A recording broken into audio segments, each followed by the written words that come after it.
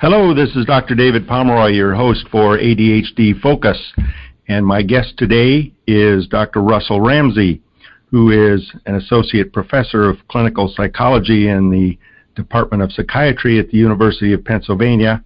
He is also co-founder and co-director of the Adult ADHD Treatment and Research Program there, which he co-founded with Dr. Anthony Rothstein in March of 1999.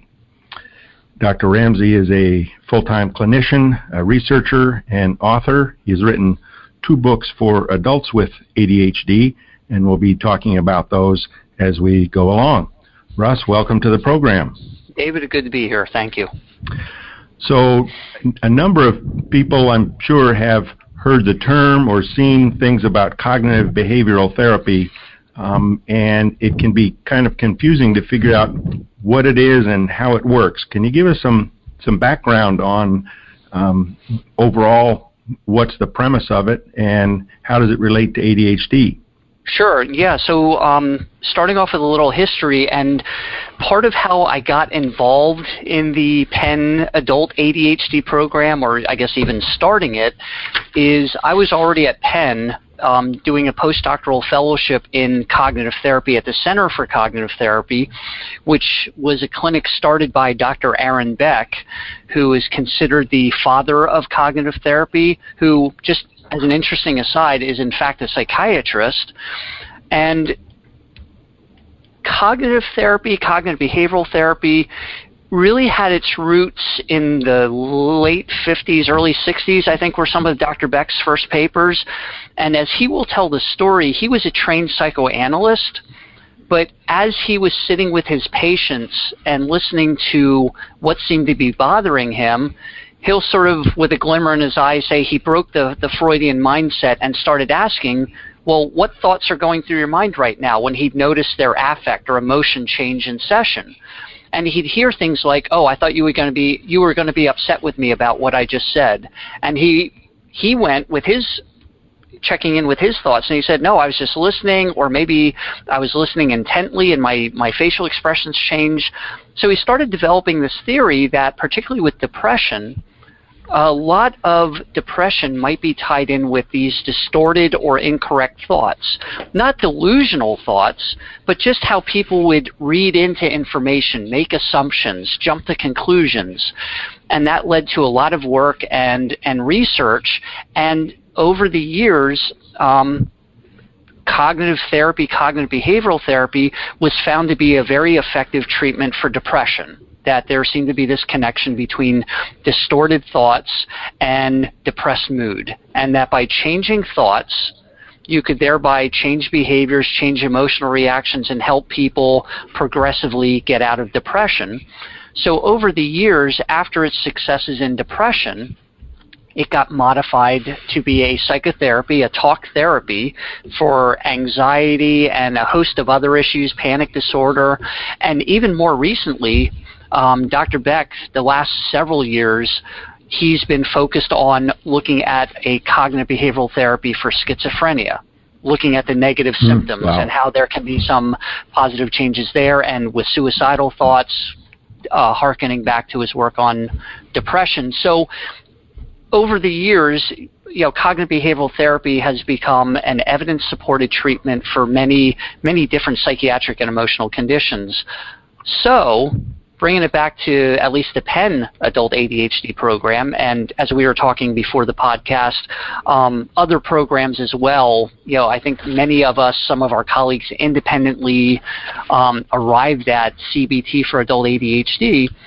But when we were looking for how to help adults with ADHD actually make behavioral changes in their lives, it seemed like cognitive behavioral therapy would be a good starting point. That it tends to be a structured approach to psychotherapy, not a limiting structure like you have to do it this way, but each session starts off with setting an agenda. What do we want to accomplish today? And at least in the early studies of cognitive therapy, and this is just due to the nature of funding for psychotherapy outcome research, there would be a time limit on the number of sessions, so roughly 12 to 20 sessions. It's not, in outpatient treatment, it's not mandated, but it's still thought of as at least a time-limited treatment. So there would be a session structure, an agenda, checking in, having therapeutic homework between sessions in order to generalize the gains between sessions, and centrally looking at how you think about things and changing distorted thoughts. How it's been adapted for adult ADHD, the structure still seems to be a helpful component. That is, many people with adults with ADHD who might have described past therapies that weren't as structured might describe, I enjoyed what I talked about in session and I covered a lot of creative things, but I'm still not making changes in my day-to-day life. It just gives a grounding point where you can go back to and say, okay, we're on this topic, but we started with this agenda item. Do we want to keep going with our original item, or are we saying that we should switch here? Making informed choices and also being able to bring somebody back to session and having some specific behavioral objectives.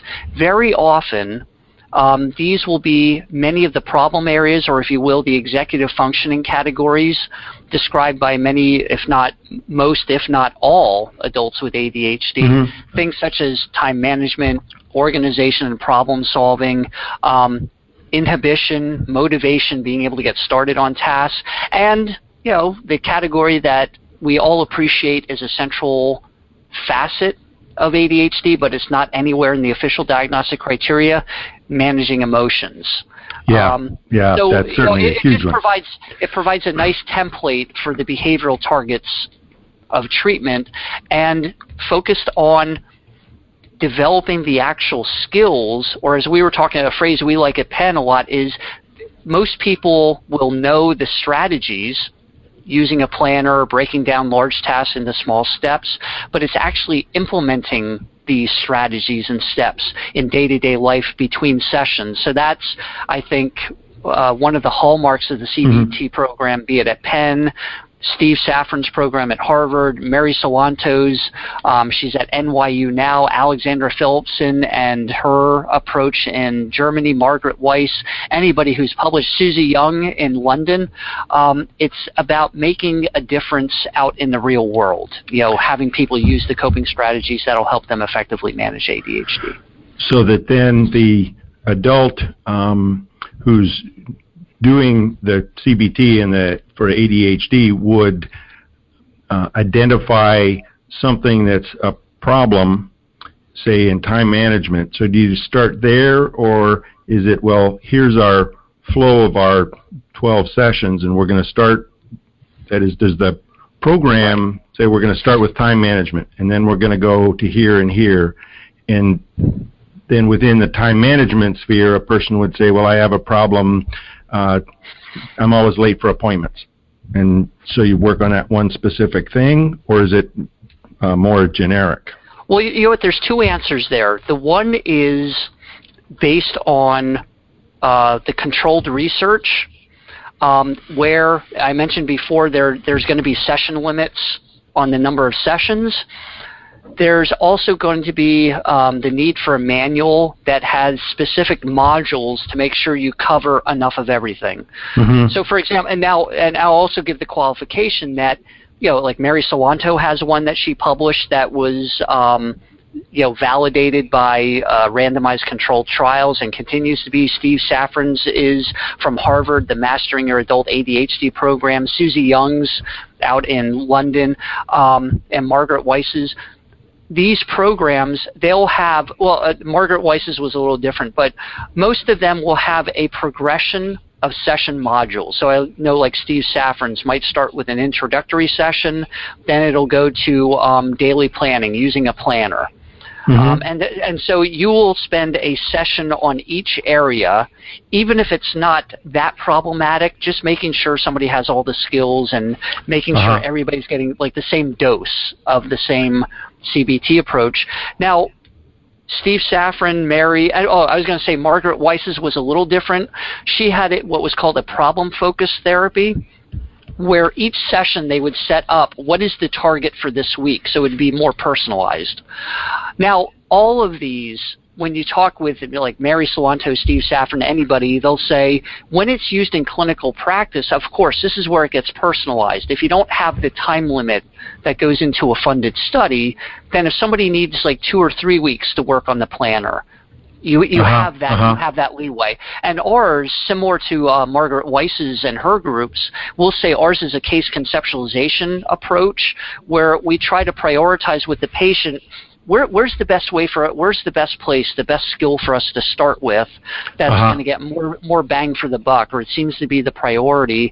And I would say being familiar with both the manualized approaches or more conceptualization-based models, most approaches are going to weave through most of the areas, but you will get people who go, I'm never late for anything, but I procrastinate on things. So, in real world practice, things, even the session by session manuals, they're going to get personalized to to very positive effects, I think. What kinds of things, or how would one with ADD identify where their main problems are? Or it's one thing to say, okay, I'm late for meetings, I have overdrafts, so because I don't get my bills paid. Is that then something that the therapist would talk over so you can come up with these are the top ones you want to work on? Given the fact that people with ADD often don't see themselves and where their problems are very well. Right. How do they identify what the top ones would be? Is there a structured approach you use to that? Well, I can speak to what we do at Penn because everybody who comes, our approach, we have some research support for it, but we were never able to do a randomized controlled trial, which is the gold standard. So sure. The data would be lower level data, but as part of our program, we do a very comprehensive initial evaluation, and part of it, we do look at the symptoms of ADHD, but we're also looking at executive functioning-based checklists. So, and using both self and observer reports whenever possible, so we can sort of get a profile of what areas seem to be endorsed as more problematic, tied in with, as you were just saying, what are examples in day-to-day life of recurring frustrations, arriving on time, losing things, procrastination. And so we can get and now we're not saying that or anybody else's model is so refined that we can go, oh, this is a high time management, inhibition, emotional management. Let's go to that chapter.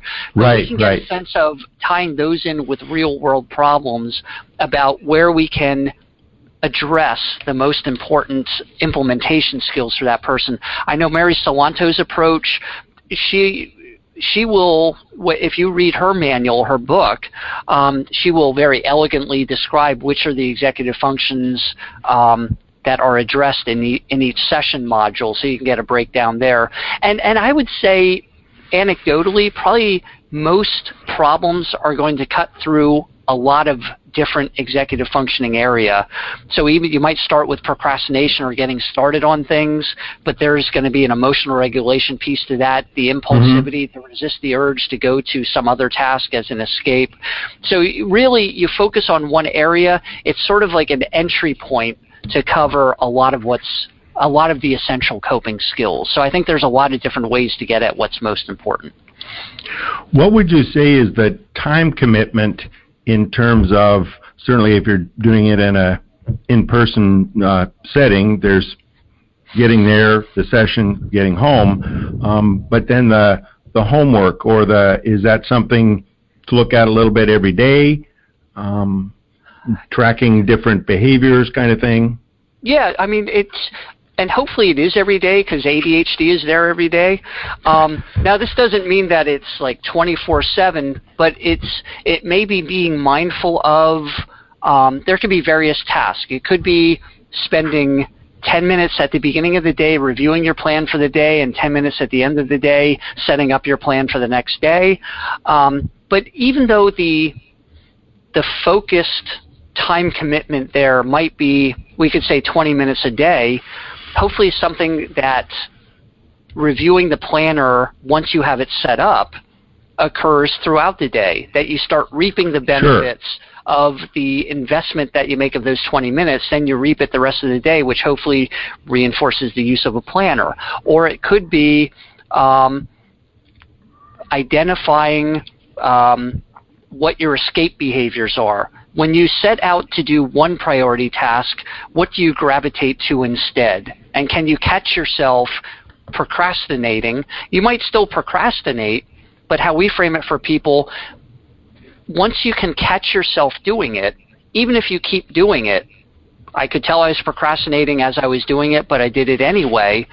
That's part of the change process where hopefully with some of the other skills and strategies, we can bring that back and be less likely to procrastinate in the first place. We can see it coming and plan for it.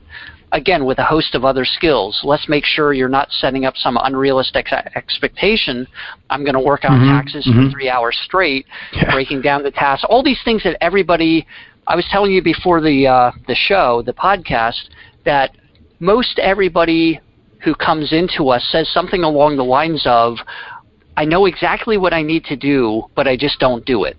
So if you tell them to use a planner, or with procrastination, you need to start earlier, there's nothing brilliant in any of that. It's the performance problem. It's the implementation problem. So our cute little phrase is when people will say, so what are you going to be able to do for me that anybody else hasn't been able to do? Our cute line is, we think we're pretty good at helping people understand how they don't do things. Not just you procrastinated again or it's ADHD. We can take a look at when you procrastinate, here are the thoughts going through your mind about a task. You awfulize how bad it's going to be, and you assume it'll be pointless. What's your emotional reaction like? What's it like being in your skin? And there's usually some feeling of discomfort. And then what are your escape behaviors? How do you rationalize doing something else? Okay, I should be working on taxes. Tell you what, let me mow the lawn first. Then I'll be in the mood to do taxes. No, you won't. Nobody's ever in the mood to do homework. We may, and this is what the executive functions are there for, we want the outcome. We know we'll be better off if we study, if we do taxes, but it's being in the moment, being able to make that pivot and stay on task long enough. At least long enough to get started, so hopefully we get engaged and say, okay, now that I'm studying, now that I'm working on taxes, I'm making some headway, so I can last for 30 minutes or an hour or whatever reasonable time is. Yeah, I think it's Thomas Brown talks about many people have the ignition problem. In terms of getting started. And I find it's very interesting in my practice where quite often people have the getting started problem, and others it's the finishing it up. They get started and then something else, and then they get started and they've got 6 things started. And not one of them really gets finished. My friend and colleague Ari Tuckman has a great line for that. He said, it's unfortunate for ADHD, but 95% done doesn't round up to 100. It rounds down to 0. It's not done if you don't finish the job. And I always thought that was a brilliant line. And the companion, I guess, corollary would be, don't worry if it's only 90% perfect in your mind, because it's probably going to be fine for the other person. You don't have to get it 100% perfect in order for it to be done. Good enough. That's the difference. Like Ari's line is about completion, but then when it comes to completion, to say, you know what, done is done, and that is a good thing. That's you know, we want to lower the bar to be able to achieve the task, and then usually we underestimate the positive feeling associated with getting things done. I think that you brought up something to me. I hadn't heard the phrase escape behaviors, and I think the awareness, just having the awareness of being able to say, oh, that's what I did, that's one of my escape behaviors, to just check that message on Facebook and whatever. And I think that the temptation that's out there is all these things, notifications, and you have these messages, and those become too easily used escape behaviors to check on that one more thing. And I think that's one of the things about the CBT model, not just anybody who's working in that. is it gives a framework, a template. I think that's what's nice about the executive functions. There's other things going on other than the executive functions, but that's a nice way to understand. From an assessment standpoint, it helps us see ADHD. It's not just how much attention is enough or not enough. The disorganization, procrastination, impulsivity, we can start seeing that stuff. And then as you start, that line I used, about people knowing what they need to do but they just don't do it, the model helps people understand how they don't do stuff, then that gives a reference point for even when we invariably slip up and fall back into escape behaviors or whatever, rather than it being necessarily activating a self-criticism. It's like the line in the the early book, you mean I'm not stupid, lazy, or crazy, which is the attribution. It gives somebody a behavioral template. Oh, I psyched myself out of doing the task because I told myself these negative thoughts. I told myself I should go answer this text first, then I'd be in the mood. We're making coping with ADHD behavioral, actionable. It's hard if we're lazy, stupid, crazy. It's hard changing that. It's easier to change behaviors if we go, okay, next time there's a way I can deal with my negative thought, or I can maybe, if I don't think I can do homework for an hour, maybe I can do it at least for 15 minutes to get something done. Mm-hmm. Yeah. When I'm trying to explain in all of 2.5 minutes as part of a longer visit what CBT is to people, I'd say, well, it's the difference between saying, oh, I can never do that, and, well, I'm willing to learn how to do it. Right. And there's an entirely much more hopeful mindset rather than saying, well, no, that's just not going to work. And if you think you can or you think you can't, you're right. Right. And you know what, companion to that, because a misunderstanding about cognitive behavioral therapy, and maybe it comes from the early work with depression, where people who are depressed, and this is relevant for ADHD too, because there's a high comorbidity of depression and anxiety with ADHD. Sure. People tend to be overly negative, pessimistic, assuming things won't work out, assuming the negative. So a counterbalance to that might be a more reasonable assessment of, hey, this might be more likely than you think. But that doesn't mean that cognitive behavioral therapy is the power of positive thinking, because one example is gamblers are very positive thinkers, even though it flies in the face of everything we know about probability. And even sometimes folks with ADHD might be overly positive. Oh, this will all work out somehow, or I'll pull it off at the end, or I'll pull an all-nighter and it'll be fine. These might be very positive or optimistic thoughts, but it might not be very adaptive in terms of, even if somebody can pull an all-nighter and complete the task, they're probably going to be wrecked in terms of their sleep and health cycle for the next 2 or 3 days. Right. So during the process of CBT, I'm assuming the session with an in-person therapist or group is, say, weekly. What does someone do on a day-to-day basis to track what's going on, how well they're doing with changing behaviors? Is there a format for that or a template for that? Well, there's no single one, because everybody's problem might be a little different. But yeah, it's usually trying on a day-to-day basis some sort of exercise. And it might be more global, like try to catch yourself when you procrastinate from a task and see if you can stay on it for at least 5 minutes.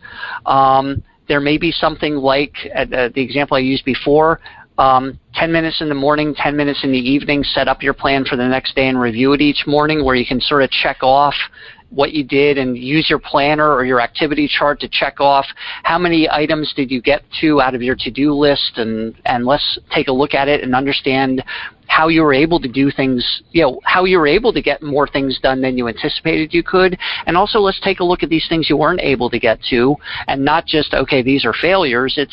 Is there a way we can understand, did you set the bar too high on these things, or were these defined well enough? So, I mean, in terms of, that's tracking sort of the homework behaviors, if you will. And in terms of the outcome measures, to date, and we were included in this, many of the studies would use some sort of ADHD symptom scale, like the Brown Attention Deficit Disorder Scale, the Conners Adult ADHD Rating Scale, just just like DSM symptom, like the ADHD rating scale or things like that. And in thinking about it over the years, I really don't think, and these scales show improvements pretty much across the board with CBT. But in thinking about it more, I actually think cognitive behavioral therapy for adult ADHD actually probably intervenes at the level of day-to-day or functional impairments. So the things like the executive functions, the problem solving, the impulse control, the motivation, getting started on tasks, and the ripple effects of these for overall well-being. So, I'd be interested in looking at, and we're actually considering in our program starting to use like a follow-up executive functioning measure as tracking how sessions are progressing. Similar to like on the psychiatry side, they might use a list of the DSM symptoms as well as like tracking side effects and of the medications and the positive response as well. I know Russell Barkley has an executive function rating scale with the premise that the measures used for executive functioning in a typical neuropsychological exam of digit span and how many numbers can you remember forward and backward really doesn't help you figure out how to remember to bring the milk home. Yeah, it doesn't map onto the day-to-day difficulties. Yeah. So that's, I think, the getting a sense of how well are you actually getting things done, not whether you're sometimes or often procrastinating. And that can also be something that you work out with a patient, like some of the times when somebody's had that eureka moment and recognizing that treatment, and very often the combination of CBT and medications, but somebody will say, I realized I haven't locked my keys in the car for like 6 weeks, where typically that would happen like once every other week, or I haven't been late to work. Or things, those real world things that really resonate on a gut level that they go, okay, I'm doing better. Not perfect, nobody's perfect, but those are the types of things, or I haven't had to pay a late fee on a credit card, something like that. So there certainly seems to be good background both in research and also experience, a number of different slight variations on the cognitive behavioral therapy approach to ADD.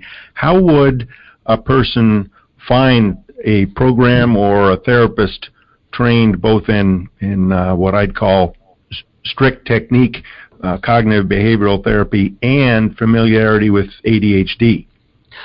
We were talking about that before too. The combination is tough because still in graduate practice and medical or graduate education and medical education, ADHD is not, and especially adult ADHD, is not part of the standard curriculum.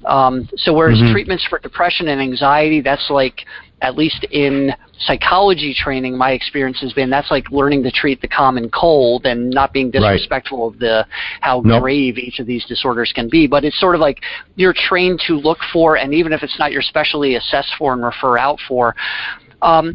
So one thing that's in action, the APSARD, the American Professional Society of ADHD and Related Disorders, is trying to put together a list of programs around the country, specialty programs in ADHD that offer treatment and maybe even training opportunities that will eventually be made available on the website. So that way we have a very specialized list of people looking for a center near them, or at least maybe in the geographical region where it becomes like a 6 degree of separation.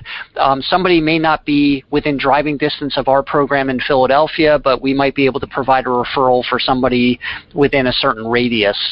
Sure. And you know what it's like. The reality is sometimes we just don't know of somebody in a certain area. As it is now, in terms of finding somebody specializing in CBT, and you can look within their profile to see if they have a specialty in ADHD. In addition to any state psychological listing of psychologists, say, or some other mental health professional, there is the Academy of Cognitive Therapy, as well as the Association of Behavioral and Cognitive Psychotherapy, ABCT, and both of them have Find a Therapist, where you can go by states, by area code, by country. Oh, great. And look in there. Now, that's just for trained in CBT. It doesn't necessarily guarantee a specialty or competency in ADHD. Sure. And in terms of ADHD, apart from APSARD, my go-tos are still CHAD and the Attention Deficit Disorder Association, ADA. Mm-hmm, mm-hmm. One thing I've found particularly helpful when I'm trying to come up with a therapist maybe in a town 40 miles north, and I don't know the general community, is Psychology Today actually has an excellent directory that one can sort by gender, age of therapist, training, specialty interest, all kinds of things. Right. So I found can get at least started on the direction of right. filtering things out. And just being mindful in some of these larger directories, if some people might just endorse every single problem area, understandably trying to get referrals. So, if you're seeing somebody that just seems to have an inhumanly possible number of specialties, look into it. ADHD might be one of them, but just being mindful, buyer beware, as it were. Absolutely. Well, Russ, it's been great to talk with you about cognitive behavioral therapy and ADHD. I think it's something that is getting more and more experience and some real value for people in terms of, as you say, the how-to, the tactics of how to make happen what we know we would like to happen. My guest today has been Dr. Russell Ramsey, who is the co-director and co-founder of the Penn Adult ADHD Treatment and Research Program in Philadelphia, Pennsylvania. He has 2 books written for adults with ADHD, the Adult ADHD Toolkit, using CBT to facilitate coping inside and out, and also non-medication treatments for adult ADHD. Those are available on Amazon, which I checked out before the show. He also has 2 other books written for professionals, helping those with ADHD, and I hope some of you professionals in the helping ADHD category will look into those. Russ, thank you so much. Great to have you here. My pleasure. Thank you. Okay, and listeners, be well. Talk to you soon.